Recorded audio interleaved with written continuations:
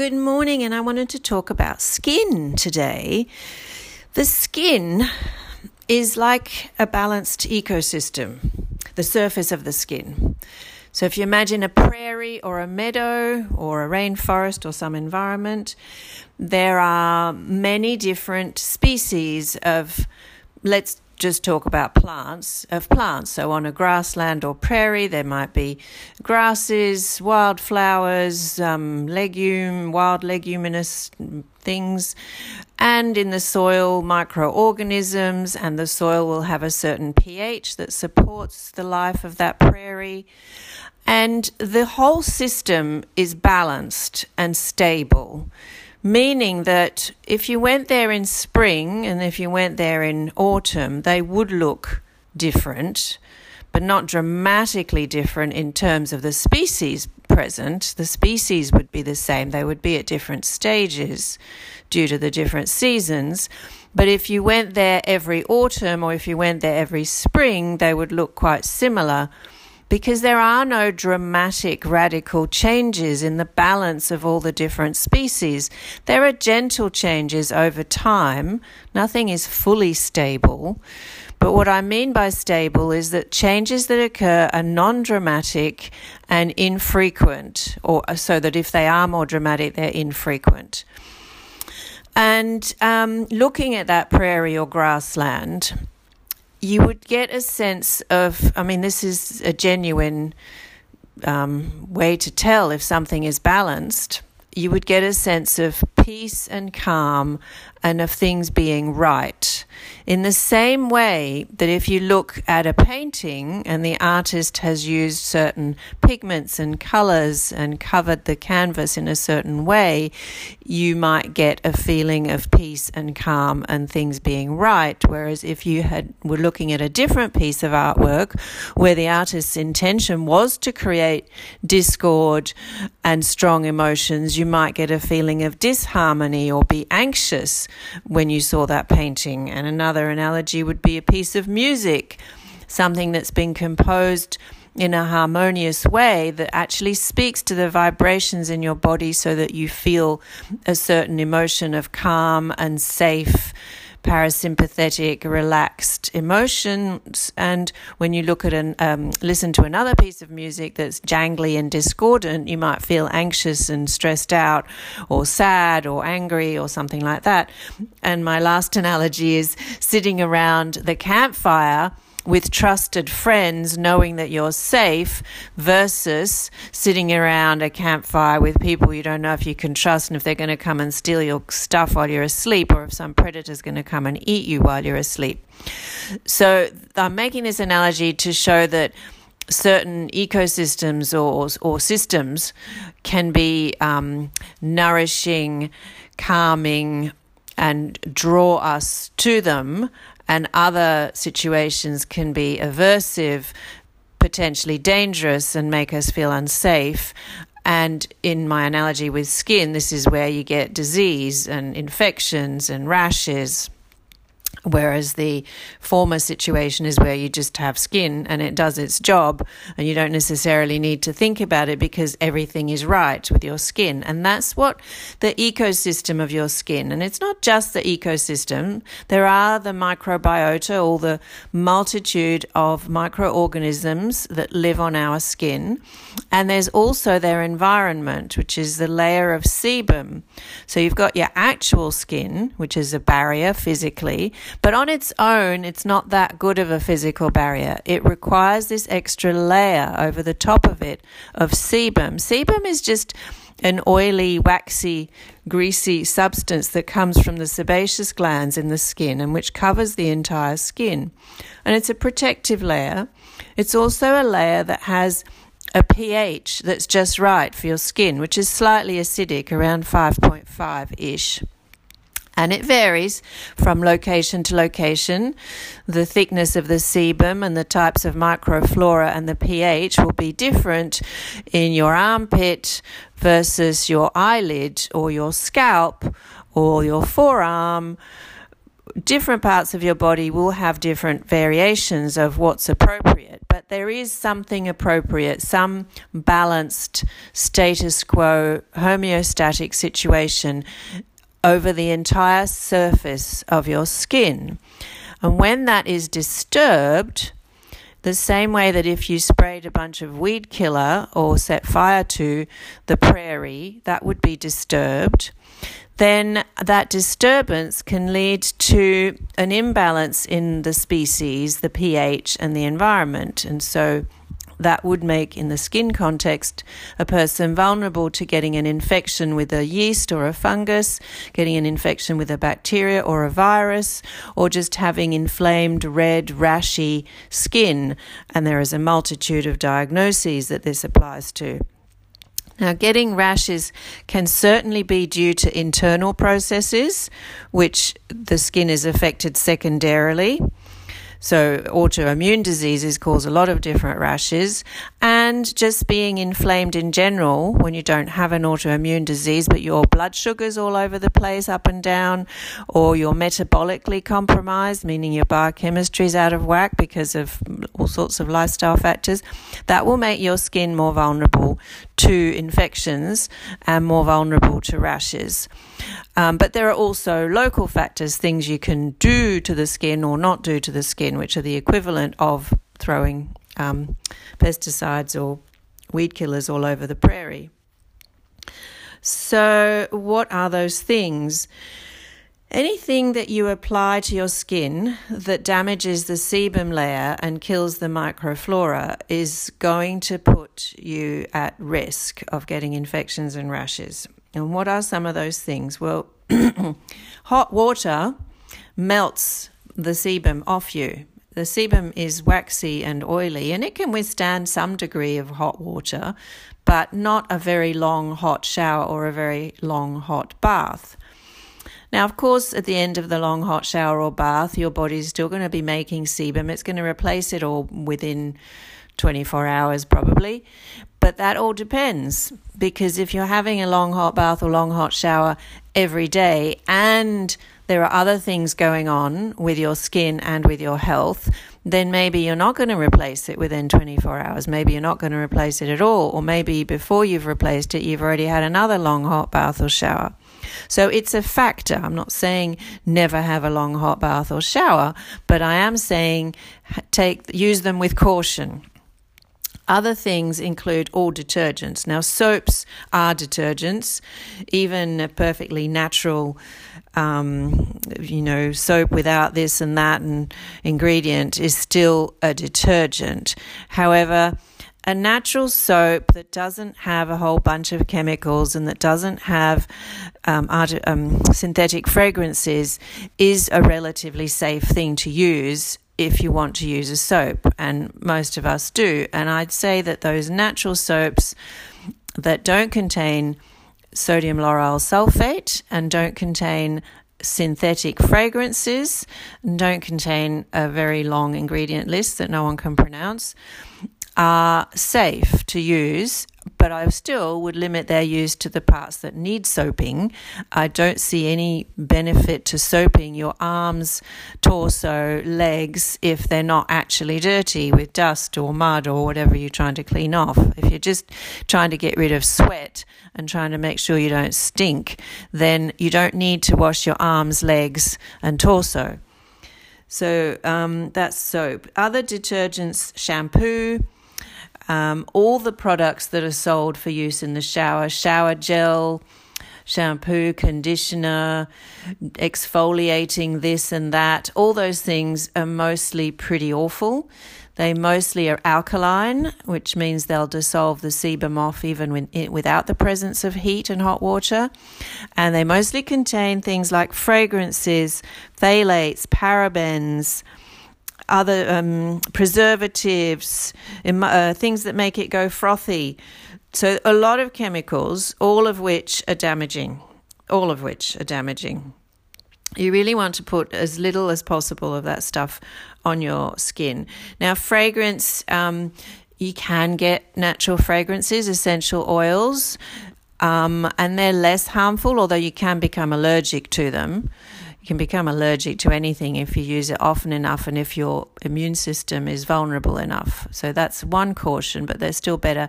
But synthetic fragrances are quite toxic. They're estrogenic, so they provide fake estrogen, which is not good for women because it may promote breast cancer. It's not good for men because it provokes feminization. Definitely artificial fragrances are pretty bad. So that's for soap. And then there's all the other stuff. Scrubbing the skin is completely unnecessary and very irritating. And a good, strong skin can get away with it. But if there's any vulnerability, it's going to damage the sebum layer and the microflora. Anything alkaline, what else? Oh, chlorinated water. Again, if you're not sensitive, if you don't have a skin issue, you can get away with it. You can shower in chlorinated water without getting a filter for your shower. But if you do have skin issues, then you've got to look at that. It doesn't mean you have to have a filter, but you could just take a shower less often and of a limited part of your body. But if you have the option, you're far better off bathing in a body of water that's a natural body of water, preferably the ocean, although not in a country where there's raw sewage going into the ocean. But pretty sure in Australia we're okay with our oceans. Lakes, rivers, there's a slight caution with rivers because they can be effluent from upstream, from industry or farming, depending on the farming practices. Depends if it's good farming or bad farming. But yeah, bodies of water that are not chlorinated, because chlorine's huge at getting rid of sebum and microflora. It is that's why it's there. It's to kill microorganisms. So it's going to kill the ones on your skin just as much. Not to mention the fact that when it's hot water and chlorinated, you're inhaling it as well. So it's doing things to your lungs. And all those chlorine particles are combining with organic particles and causing the formation of, I've forgotten their name, chloroaminated something or other, which is also harmful to be inhaled and applied to your skin. So again, I'm not going crazy and saying don't ever shower, but I'm just suggesting have showers that are short, to the point, not too hot. And if you can get away without every day, then do get away without every day. And if you get the opportunity of bathing in a natural body of water instead of the chlorinated water, then do. But if you do have a skin issue, then you might want to invest in a filter for your shower. They're not that expensive. After you've had a shower, you will need to replace the oil. Again, if you have a fantastic skin, your metabolism, physiology is working perfectly and you haven't had a rash ever or for years, then you might not need to do this, but most of us do. So how do we replace the oils that we've just washed off? Oils is the key word, so not creams. Anything that's a cream has to contain a preservative in it, because all creams are water-based, and if they're water-based, they attract microorganisms and they go off and they have a short shelf life, and therefore they have to have these preservatives and things that prolong their shelf life. So oils are going to be better, or if you are using a cream, use it in very limited quantities. What oils? Well, natural oils are better. There's a myriad. Macadamia oil, extra virgin olive oil, coconut oil, jojoba oil, shea butter, avocado oil. The fattier the thing, the better. Tallow is what traditional peoples used, animal fats of whatever type of animal they were eating. Now, if you're not used to it, it can be a pain in the ass to make your own tallow. I do it all the time. I find it really easy, but I'm used to it. Just melt some fat on a low heat and keep it for cooking with or for putting on your skin. And it does smell a bit funny when you put it on, but the smell dissipates within a very short time, a few minutes, maybe 10 minutes at most. But you can buy tallow-based products if you don't want to do that yourself. They're not particularly expensive. You'd have to Google tallow skincare and order that, or you can find them at the market sometimes. And they'll have some will have fragrance, but it'll be a natural fragrance generally. So and I would cover the entire body in that stuff, because that's your barrier. You're replenishing your barrier. You're replenishing the sebum, and you're also providing the correct pH and environment for your natural microflora to survive and thrive. Now, if you already have some kind of skin issue, and this will be especially common in skin creases, and depending on your body shape, you may have more than your fair share of skin creases. And the trouble with creases is they're a greenhouse. No air circulates, and the moisture leads to maceration of the skin, which essentially means that the sebum wears away and the pH changes and the environment is hot and moist and defenseless. So it's kind of catch-22, because you do need to wash those areas more often than is ideal, because there's gunk and stuff and sticky and red and inflamed and chafy, but you don't want to wash them too much because of all the other reasons. So it's kind of a catch-22, but you can to some extent deal with that by bathing those areas that are skin folds more frequently, but bathing them in salt water, saline, which ideally is non-chlorinated water. I mean, at the very least, if you leave a bowl of water in the open air to evaporate, there'll be much, much less chlorine in that an hour later, and you can add salt to that.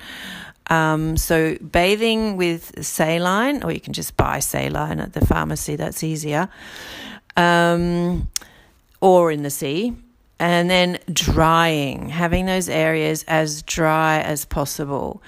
A lot of people use talcum powder, which does help to dry them and is very effective. However, I've seen pretty persuasive things in several places that talcum powder is a carcinogen, and plus you inhale it, because all powders you inhale, whether you mean to or not. So I certainly wouldn't recommend talcum powder. I'm not sure about cornstarch. I've never heard or seen anything that implicates it. So I'm still open to being one way or the other about that in terms of drying. Another way to dry the skin is to just use a hairdryer, or to just lie there and wait for it to dry, which could take 10 minutes, so it depends how long you've got. But once it is dry, and actually even before it's fully dry, I would still put the oil stuff on. The oil will actually repel some of the moisture, so it has a drying activity, and it's still important to do that to those creases, especially to those creases. If there's an actual infection already, then you may have to do the thing of getting an antifungal or an antibacterial agent to kill the infection before you can reestablish things.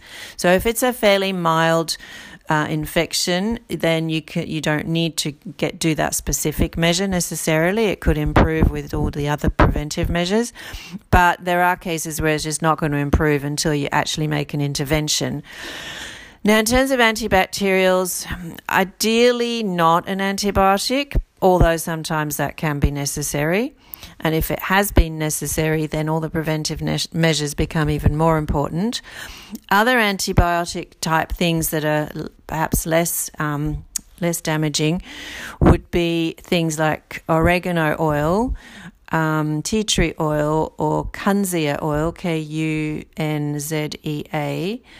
And there are other essential oils that have an antibacterial property and antifungal properties. A simple one, which does break my rule of not using shampoos, but if it's a fungal or yeast infection, the Selsun Blue shampoos are great as an antifungal. You just put them on the area and let the skin dry with the shampoo on, and leave it on overnight or several hours, and then get rid of it in the morning, and just do that once a week, twice or 3 times. And that will get rid of most fungal infections or yeast infections. It can take, once you've killed off the infection, the skin doesn't miraculously repair itself. So you might think it's still there even though the infection's gone, but it's probably just the healing still taking place, and that'll take another 3 weeks. So, yeah, I think that's pretty much what I want to say about skin. So pay attention to the internal health because that's super important. Pay attention to the external health. Don't do things to destroy your sebum layer. Replace it when you have stripped it off. Avoid nasty chemicals. And do expose yourself to sun, wind, air, and natural fibers. That is one thing that I didn't talk about, was depending on the fabric that your clothes are actually made of and the mechanics of the shape of the clothes and how much they rub on you, that will also have an effect. But that's a huge topic, and it does require a lot of trial and error because some people are sensitive to this and other people are sensitive to that. But on the whole, natural fabrics are going to be safer. All right, thank you and enjoy your day.